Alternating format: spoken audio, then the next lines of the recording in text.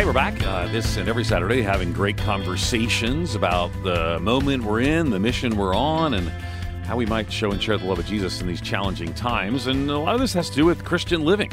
And we're going to talk a little bit about what that looks like in a technological age today.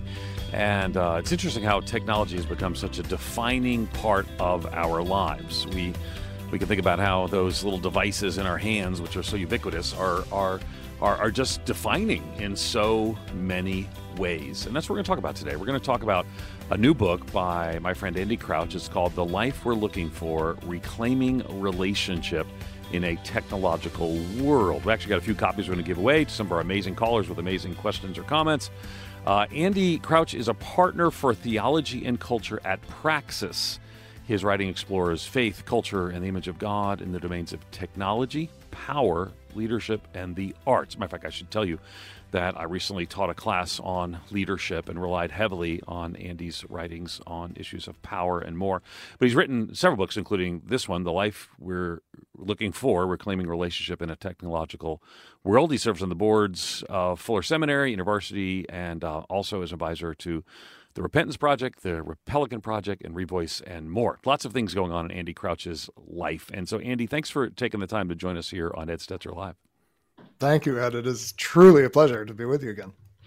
Well, we've done these conversations different times, different ways. Right early in the pandemic, we had a conversation about Yes, your thoughts about that. And that was interesting. I think that was this was in the podcast. And Right. those of you who follow the radio show know I also have the Stetzer Church Leaders podcast. And you were the first podcast we did. And the first time you talked about this as well. And super helpful for a lot of people in that conversation. The space you're in is fascinating to me because, I actually subscribe to a magazine you started a long time ago, Regeneration Quarterly, and based on our conversation, it appears that about 8 of us subscribe to that magazine. But it was great. I was just going to say you are the faithful 20. Exactly. There's 20. Exactly. My favorite book, I wrote a book called Subversive Kingdom, and it's my favorite book I wrote, and I think like my mom and 4 other people actually read it. But anyway, that's okay. Sometimes our favorite thing. But then I knew you Christianity Today, and we spoke at Catalyst together, and I think between us, a guy jumped from 50 feet into 8 inches of water, so we got enough weirdness in the journey. But your writings on technology have really been helpful, and I really want to commend again The Life We're Looking For, Reclaiming Relationship in a Technological World. And so let's talk some about this, right? So, because I mean, we've always had tools, right? I literally, if I sound a little jet lagged, it's because yesterday, last night I slept on my bed. The night before I slept in Jerusalem and flew across the world, spoke at a wonderful inauguration for the new president at Lancaster Bible College, and then flew home. And we went back really long times in Jerusalem and different places we visited. Yeah. And technology is a defining part of that characteristic. We actually date archaeological digs based on the technology found at different levels. So people have been technologying, my term, for a long, long time. So how's that different today? Talk to us a little bit about that. Yes, great question. We have always had tools. It is like essential to being human, I think, to make tools because it's part of our calling, actually, as human beings, to transform the world, ideally in the image of God in beneficial ways. But we did invent this word technology more recently than, we've always had words for tools, but we haven't always had this word technology. And I think the reason we came up with a new word and feel like we have a new thing or a new set of things in our world is that we now have a kind of tool that actually disengages us from the world while giving us more power than we had before. So it's this dramatic increase in power. So I'm presuming you flew from all these places that you mentioned. Yeah. So incredible amounts of literal energy were expended. Also just incredibly fast travel in a way that no one could have imagined. But the interesting thing is if 100 years ago you told me you had been to Jerusalem, I would know that you perhaps had traveled on a ship, maybe overland, maybe horse or something like that. And those forms of travel would have been far more engaging of us as persons than airplane travel. Airplane travel, we look for distractions. We look for something to do because there's very little to do unless you're the pilot. And the sort of distinctive thing about technology is that it's given us way more power than our ancestors had, even our grandparents had. but it actually asks less of us as heart, soul, mind, strength kind of individuals than we ever had to expend. So it's this weird combination. It's what I sometimes think of it as effortless power is where technology wants to go. And that's what's different. And that's also what's dangerous, because I don't think it's necessarily good for human beings to have effortless power. And I think we sometimes miss out on the best of what we're made for when we rely too heavily on this new world of effortless power. Yeah, it is interesting because I'm not a frequent Israel traveler. Of course, I guess not a lot of people travel the last couple of years. And so my daughter was just born, she's 23, 24. And so 21 years ago, we left the first trip, we left her with her grandparents and we traveled to Israel. And what's fascinating is how jarring the difference was. And almost all of it was related to technology. So now I took a group of students from Wheaton College. They all had a text group. They all had international texting plan. Cell phones didn't, I mean, maybe they existed, but I didn't have. They did exist, but I didn't have one. Right. And here we are just texting, going from place to place. If we get separated, you got separated 21 years ago in the old city of Jerusalem. Who knows? We're going to see you again. Here, it's like Google Maps. You find your way. So, I mean, it was a defining part of an ancient trip was technology today. So it's fascinating how that's become so overwhelming. Do you see this as a net neutral, net positive, net negative? How do you perceive technology? Because, part we could hear, the life you're always looking for, we could join the hermits of the 3rd century, disconnect from all these things and just abandon it all. Is it good? Is it bad? How should we view it? I think I would say it is way less net good than we think or than we imagine, especially when we are thinking about whether to get the next thing. I believe technology is good. In fact, I would say very good, in the sense that when God had finished the work of creation and the image bearers were in the world, God says now God has been saying all along, it's good, but now it's very good. And I think technology is part of the very goodness of human culture. So my bias is to say technology is very good. And then my bias for any new innovation is there's probably some aspect of very goodness in this. And I think maybe not getting entirely lost in the old city because you have GPS is not all bad. Yeah. What I worry about is that we breeze past some of the trade-offs that we're making in terms of what our experience of the world is like, especially what our experience of other persons is like. Because if you had gotten lost in the old city 20 years ago, and that is certainly possible to do, so I understand. I haven't been to Jerusalem, but I remember traveling to Greece and specifically being on Patmos, the island where John wrote Revelation, in the 1990s with no cell phones, no nothing. There were payphones. And I remember thinking, I am totally alone here. Like no one in the world knows where I am. Well, what would have happened if I'd gotten lost? I would have had to depend on other people. I would have to depend perhaps on people who didn't speak my language, people who maybe weren't kin to me in any way, had no need to help me. And I might actually discover, as we discover over and over when we're in situations of great vulnerability, that in fact, like people come through and God comes through. And on the other hand, if I'm always in settings where I feel like I'm in control, I know where I am, I know how to get out, that actually could have the unintended consequence of making me less resilient, more afraid of getting out of control. What would happen if I lost access to these things? Who would I trust? And part of the corrosion of our relationships at a kind of societal level, I think, is partly because we are so used to being in control and our devices give us all of these affordances, we call them in the design world, that we forget that actually we would be okay. If we did that 3rd century thing, we imagine it now and just think that would be horrible. But in fact, people bore witness in the 3rd century that God showed up in really amazing ways when you went into the desert without food.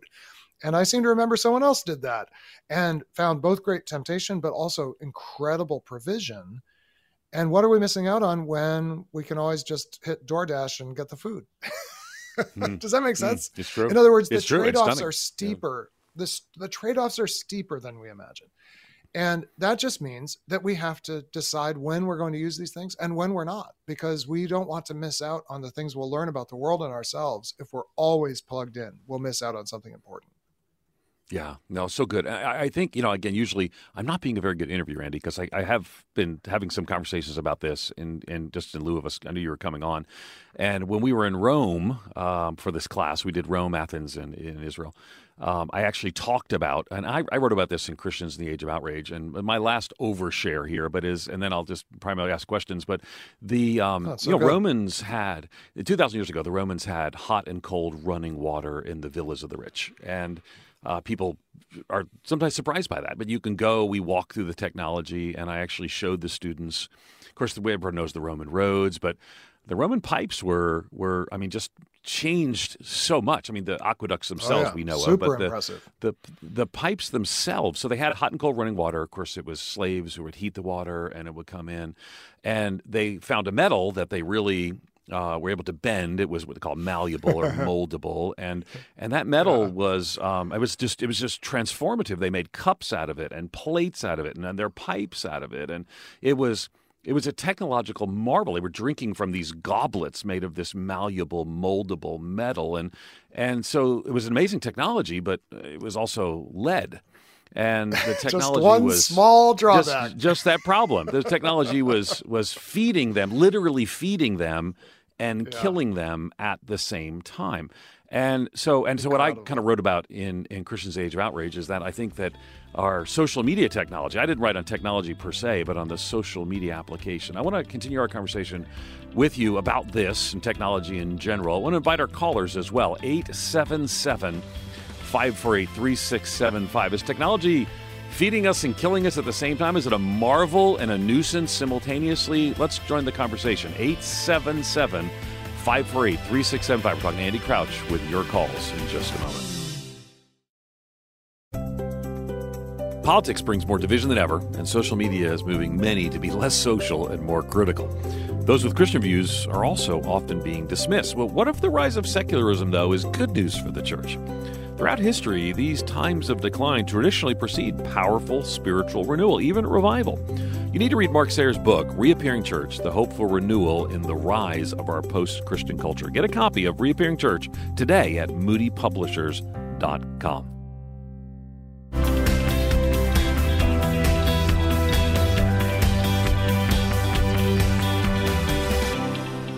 Hey, we're back. We're talking to Andy Crouch, particularly about his new book, The Life We're Looking For, Reclaiming Relationship in a Technological World. I would tell you that as I look over the books that Andy has written, I'm just reflecting on how many times I've interacted with his writing. The TechWise Family, something we read as a family and discussed with our kids. I can see Playing God, Redeeming the Gift of Power, I use regularly when I teach class.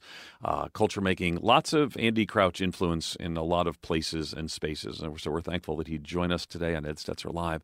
All of the information about him is linked at edstetzerlive.com, including a link to The Life We're Looking For. Also, we're taking your calls. We're going to give away a few copies to callers of his book and our phone number. We're talking about technology. Again, how do we reclaim relationship in this technological world, right? So technology may be the challenge where we begin, relationship be the goal where we're headed. And we want to take your calls as well, 877-548-3675. So Andy, in part, just before the break, I talked some about my own maybe the last few years, just increasingly seeing as social media has become so toxic and more that, maybe this is feeding us and killing us at the same time, like those lead pipes did. I see depression in young people. We see division and vitriol. And Rick Warren once said to me something. He said, "It's not that there's more angry people out there or more whatever people out there. It's just they're able to find each other now through technology." Yes. So I mean, again, talk to us about how we walk this line. Again, the book's The Life We're Looking For, Reclaiming Relationship in a Technological World. Give us some ideas of what that might look like. Yeah, I think technology makes everything easier. There's this Yeah. scene in the Voyage of the Dawn Treader where they come on this island where all dreams come true, and the folks on the boat are like, "Well, that sounds amazing. The dreams will come true. I've always dreamed of meeting Sally again or whatever," but then they realize, no, all the dreams. So it doesn't just make the good dreams come true; it makes the nightmares come true, and they start rowing frantically to get away.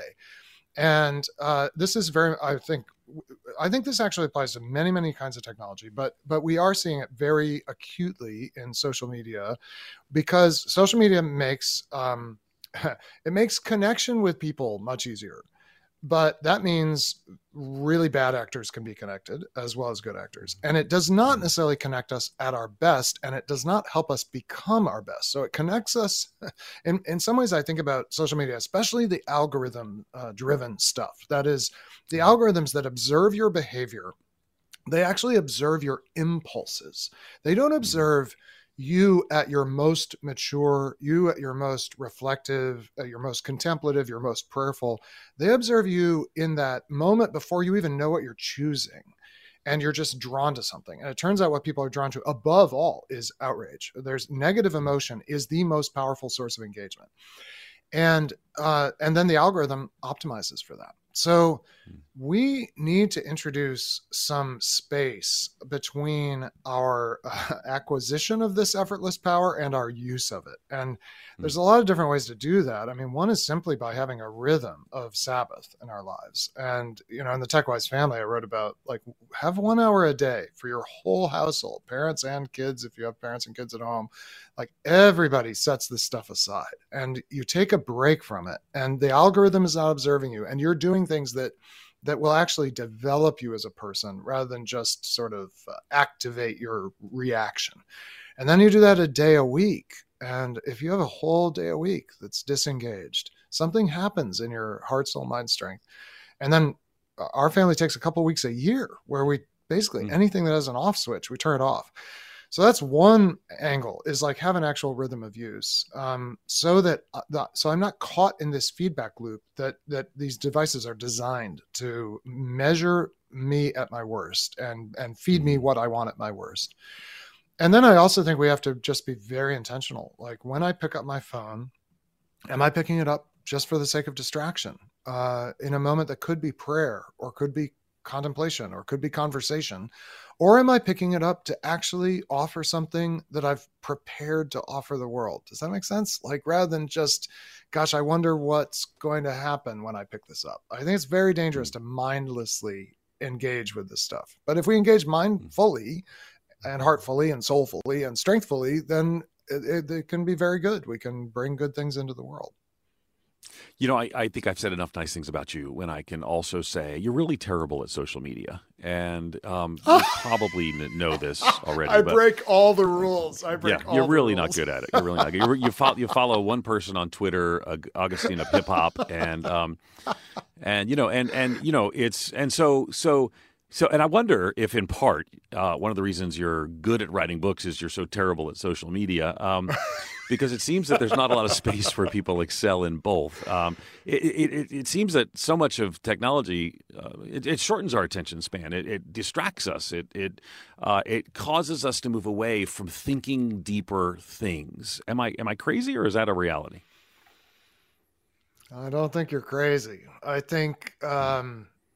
I actually maybe think I should be more terrible at social media. I'm maybe not very good at maximizing it would be hard it to get. It would be hard to get worse. It would be hard to get worse for you. So just so you know. Hey, 34,000 people want me to tweet. I just don't tweet very often, and I don't tweet very retweetable things. It's true. It's true. So yeah, but you're speaking about the way I kind of present myself. I'm not maybe maximizing that, but I'm afraid I maximize the consumption more than, you don't see that side. We don't see each other's consumption habits. Right. And I worry that my consumption habits prevent me from reading more deeply, being more quiet, being more careful in how I'm thinking about things, being more attentive. And the problem is that our technology, there's a great line from a Christian theologian named Craig Gay, who teaches at Regent College. And he wrote a great book about technology a few years ago. He says, the problem is none of this is really designed to help us flourish in our ordinary embodied human existence. It's designed to speed us up faster than the speed we should naturally be traveling. Get our emotions and our brains in some ways hyped up beyond where they're actually capable of integrating. And none of this stuff is designed to help us become a flourishing human being. Now, a flourishing human being can use it really effectively, like truly well and truly for good. But the problem is the more time you spend using it, the less you're likely to be the kind of person who has something to offer there, right? Yeah, so yeah, this is why we need these kind of rhythms and attentiveness, because otherwise we start to dwindle. And Mark Zuckerberg had this dream of connecting people, and connecting people is not all wrong. But the question is, who are you connecting? What kinds of persons are you connecting? And until we're formed as people who actually are capable of love, you don't want to be connected to me. Like, it would be dangerous to be connected to an undeveloped, underdeveloped, dwindling person. And that's, of course, so a lot of our media, not just social, starts to shape us into. So we've got to be very, very careful, I would say. Yeah. So I think that you're an example for me. I don't do that well. I tend to be very active on social media. I tend to be good in some ways at social media, and that actually causes me to be less effective at some of the areas. And I'm really just sensing that. That's one of the reasons I was excited about having this conversation. So this is like Ed Stetzer getting counsel from Andy Crouch, and the rest of you get to listen in to that, because I think a lot of people are like me. I mean, I tweet. I mean, I probably tweet more than most people, but I'll tweet 10 times a day. I have buffer that sort of times it out. There has to be fed, and in doing so, there's trade-offs that I'm thinking maybe I don't want to really make that trade-off. So what are some of the things that you would point us to? This is, again, looking again at the title of the book, so just so everyone's aware, the life we're looking for, reclaiming relationship in technological world. So what should I and our listeners who are maybe very tech savvy and very tech driven, what should we be looking for that we're not getting that technology has not provided for us? Well, I don't know you super well, Ed, but I don't actually feel like you're the worst case scenario, because I actually think you're investing your life, for example. I mean, ultimately the question is, where are you investing your deepest energy, and social media invites us to invest our deepest energy there. But in fact, you have actual students that you're investing in. You gather people in person. You care about those people. You are a parent. I am pretty confident actually that you are putting a lot of those things at least very close to first. Now, I think what we all sense is the temptation to the thing about all technology is it's kind of instantly rewarding in a way that the real world is not. And mediated relationships are rewarding in a way that unmediated relationships are not. So the question we all need to ask ourselves is, am I getting addicted to the quick rewards of mediation rather than the deep rewards of personal relationship?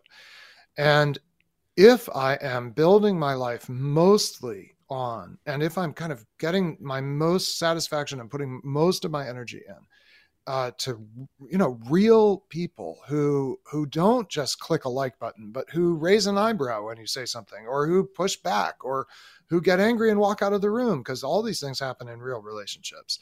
If I'm staying in those places, I'm actually not too worried about the fact that one also tweets X number of times a day.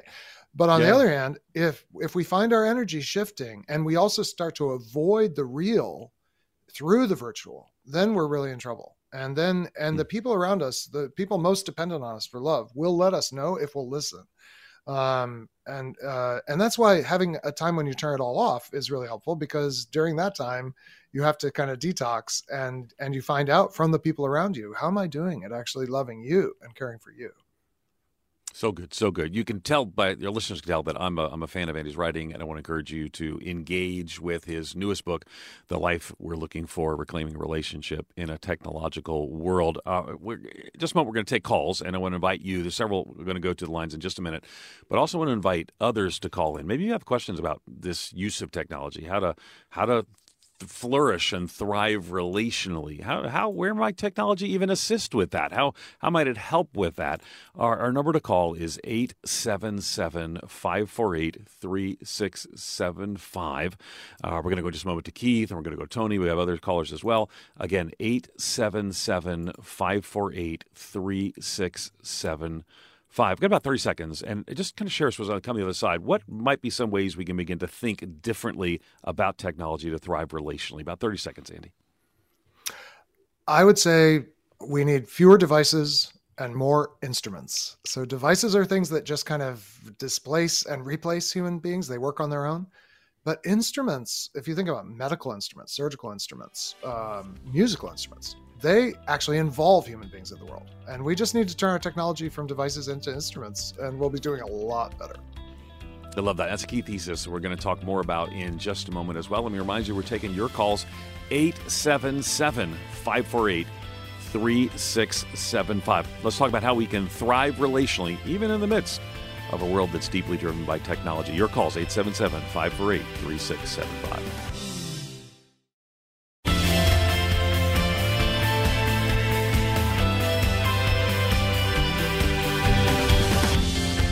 Hey, we're back, and we're talking about relationships and technology. I do want to point out a bit of the irony that we're doing this on a radio program that airs coast to coast and also is a downloadable podcast at Ed Stetzer Live. So we obviously are not against technology, but we want to talk about what this might look like if we steward this well. We're going to take some calls. We're going to go first to Keith in Waterloo, Iowa. Keith, you're live on the air. What's your question or your comment? I was listening to you first time listening to AM station out here. I'm a truck driver on the road. I'm a believer for a long time. I've been thinking about what you're discussing there. I see, what do you think of this? I see a positive and a negative. The positive is getting the message out in evangelism. Mm-hmm. People will hear the message clearly with all the technology that's there.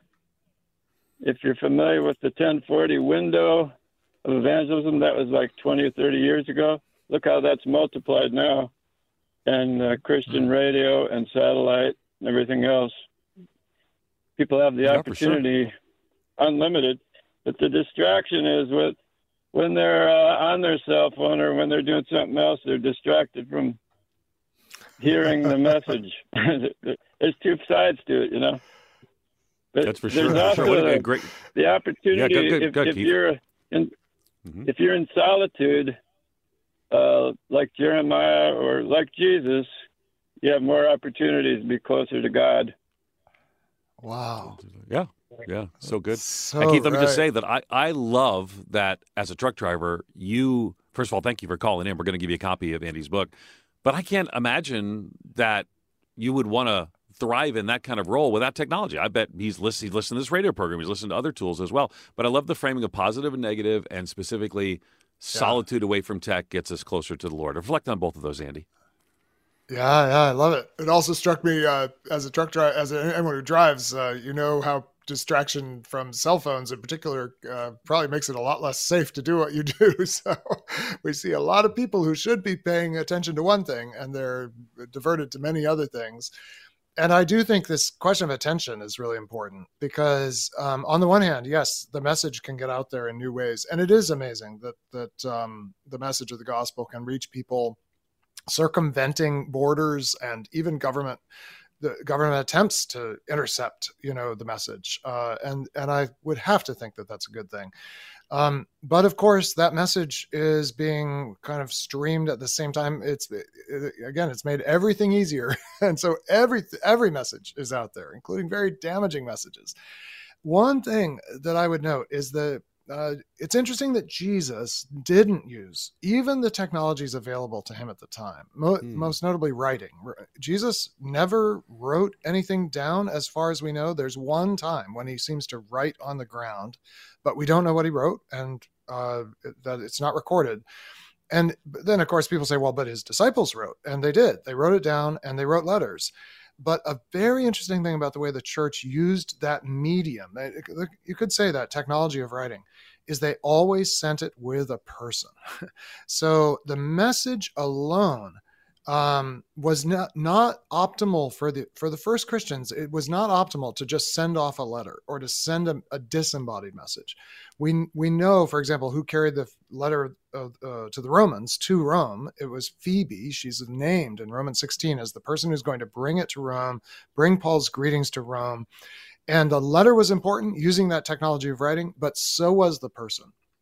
And I think technology is best when it is connected to personal relationship.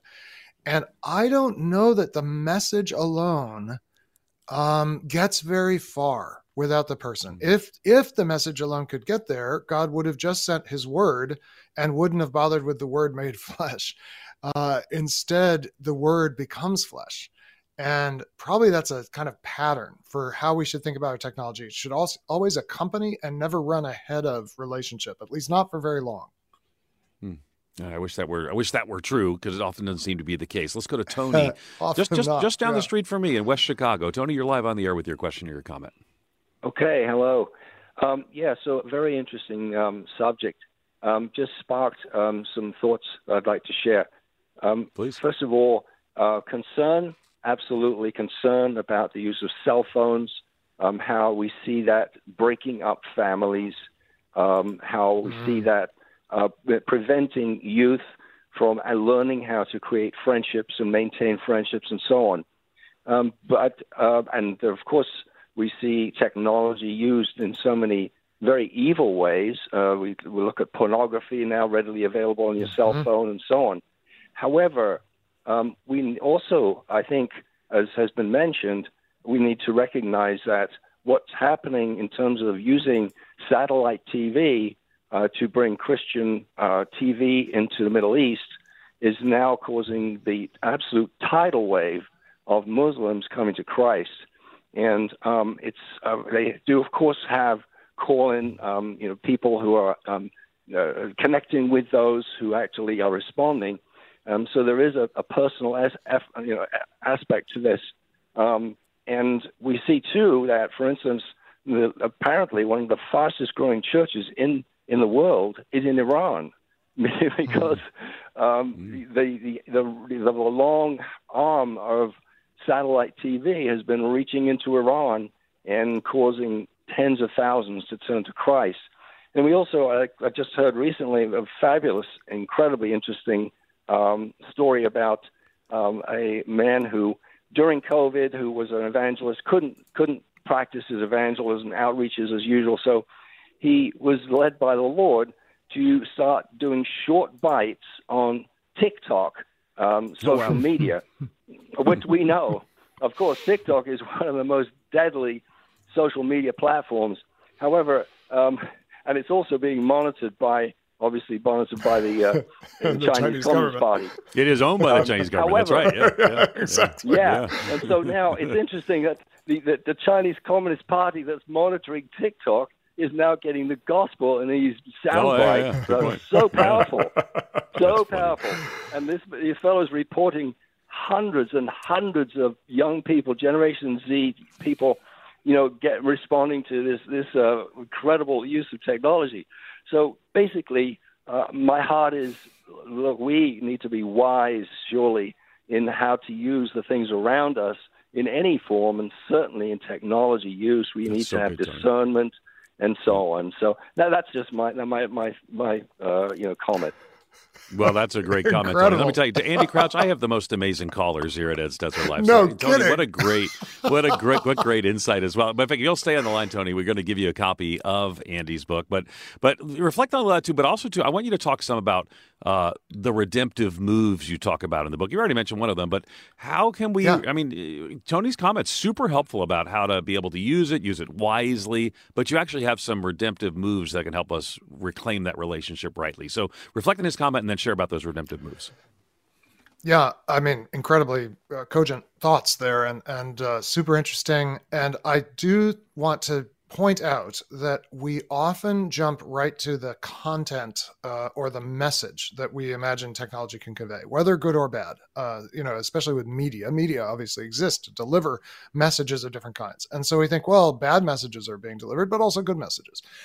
I do think we need to pay a little more attention or be careful to pay attention to something that Tony actually mentioned at the very beginning, which is that these devices themselves have not necessarily been good for family and for friendship. That is, whatever message comes across, you're choosing to route your relationships, you could say, through a screen, which is not necessarily good. One of the most consequential decisions that Apple made at the dawn of the smartphone was to create this thing called the iPhone.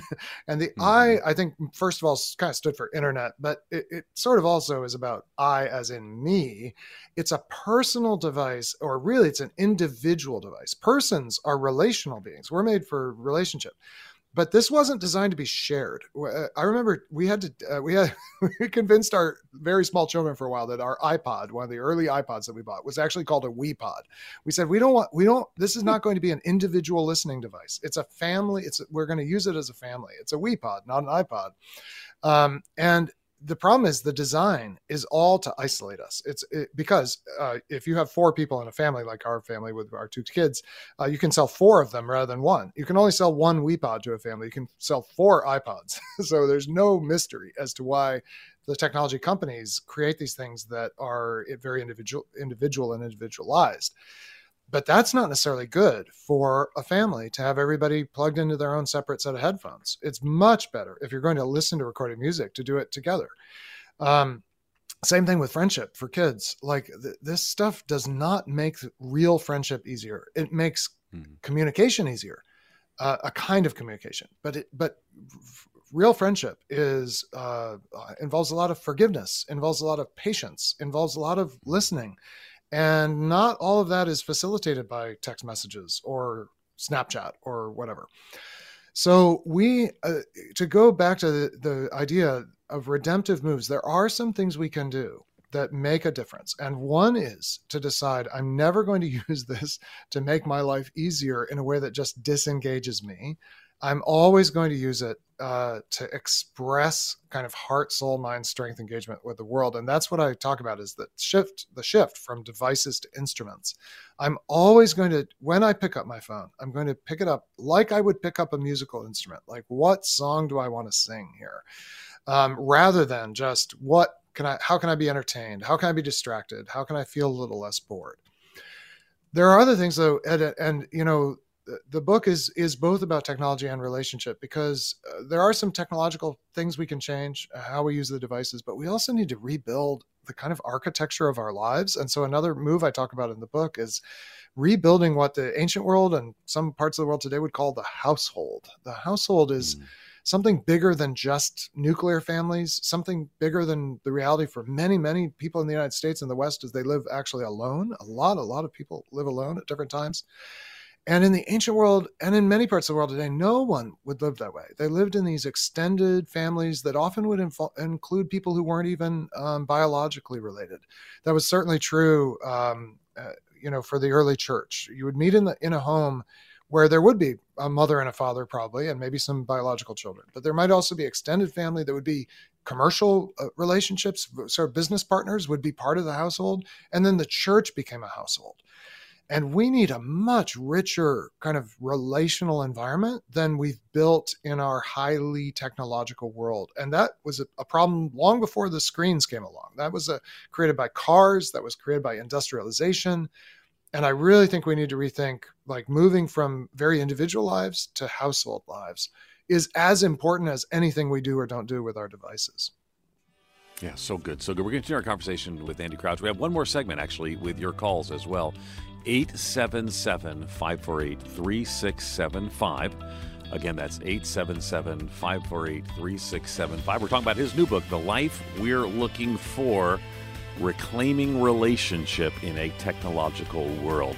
One more chance. We want to call in. 877-548-3675.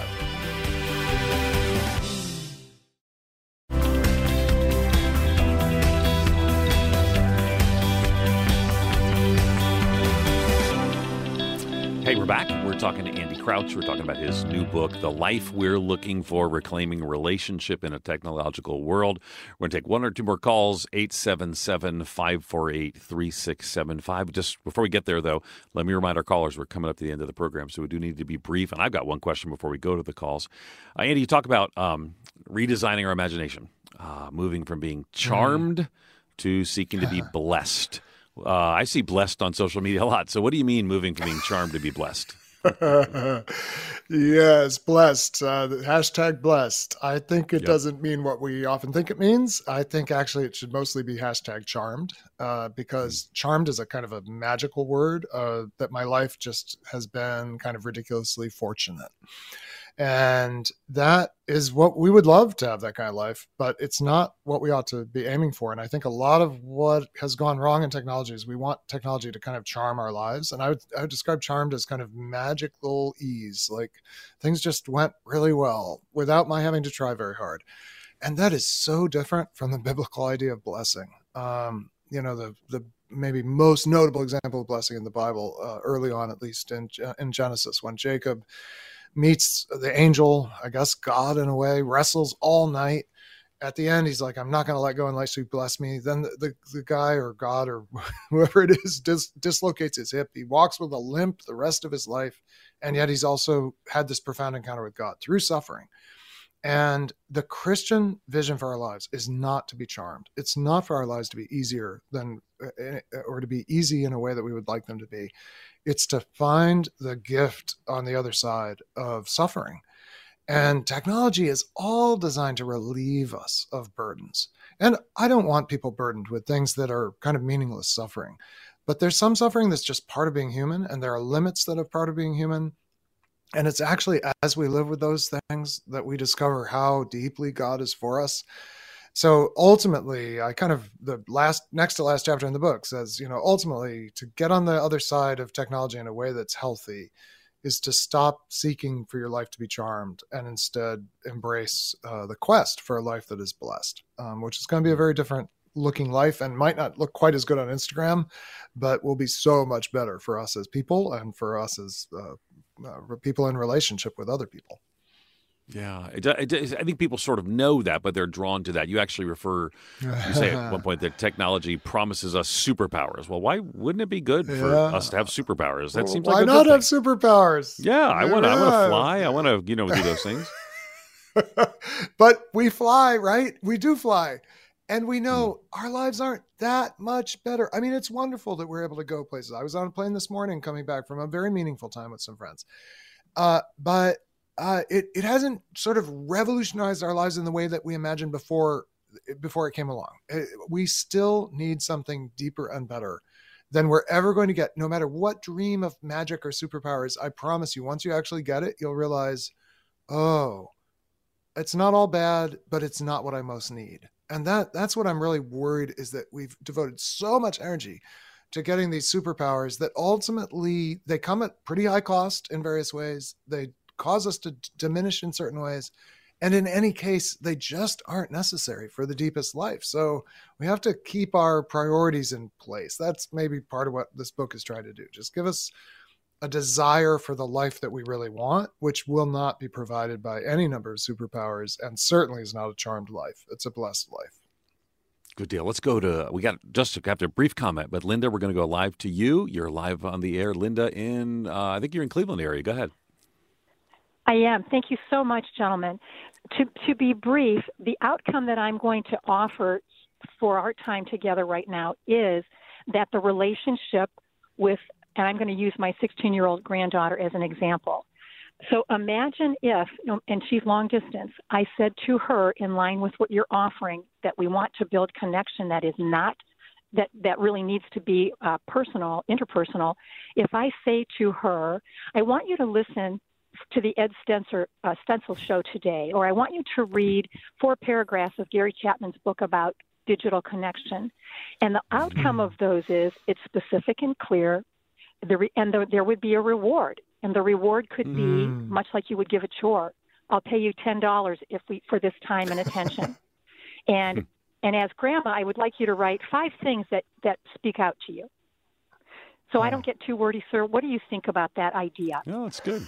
That's good, Linda. Hold on to. We're going to give you a copy of Andy's book. But, I mean, the intentionality there really sounds good. So talk to us about that, Andy. Well, the only thing I would say is I bet your granddaughter doesn't actually need $10. I bet just the connection, the love, knowing that you're actually paying attention, that you found something you think would be meaningful for her, and that you're going to listen to what she has to say about it. I don't think you have to put the $10 in. I mean, you could, slip her $10 anyway. But for listening to Ed Stetzer Live, it might be worth $10 just for well, to the program. I mean, to be sure. But I think that's great, though. Yeah. I mean, the intentionality and the relationship that's there. So we got about a minute left, and talk to me about how you'd push us towards relationship. About a minute left to exhort us towards that through and with technology. Well, maybe I could put it this way. We sometimes hear people talk about digital natives. It's this idea that, the new generation, they just come into the world, they figure these things out really fast. The rest of us are awkward and with devices, but they're digital natives. And I just want to remind everybody, there's no such thing as a digital native. No one comes into the world looking for a screen. We all came into the world looking for a face. The moment we were born, our eyes were primed, our brain and the whole brain body system was looking for another face. This beautiful phrase from Kurt Thompson, we were looking for someone who was looking for us. That is still what everyone wants. Your 16-year-old granddaughter wants that. Your 6-year-old wants that. Your 60-year-old wants that. And we need to be, above all, the face that other people find when they're looking for someone who's looking for them. Love it. What a helpful program today. If you enjoyed this program, let me encourage you always to subscribe to the podcast. You can listen there whenever you want to. And also, too, you might want to share this program with somebody else. Go to edstetzerlive.com. You can actually share this with maybe your family, friends, and others. As always, super thankful for Andy Crouch and his writing. Today we were talking about the life we're looking for, reclaiming relationship in a technological world. I'm struck by that line. No one comes into the world looking for a screen. We come looking for a face. Let me thank my team, as always, Trish McMillan, who's sitting in for my producer, Karen Hendren, my engineer, Courtney Young, and Eric Tidwell. Actually, Amy Lee's on the phones today. Eric's not here, but Amy Lee's doing a great job on the phones as well. Remember, to listen to this program again, you'll find it at edstetzerlive.com or on the Moody Radio app. And remember that Moody Radio is a ministry of Moody Bible Institute.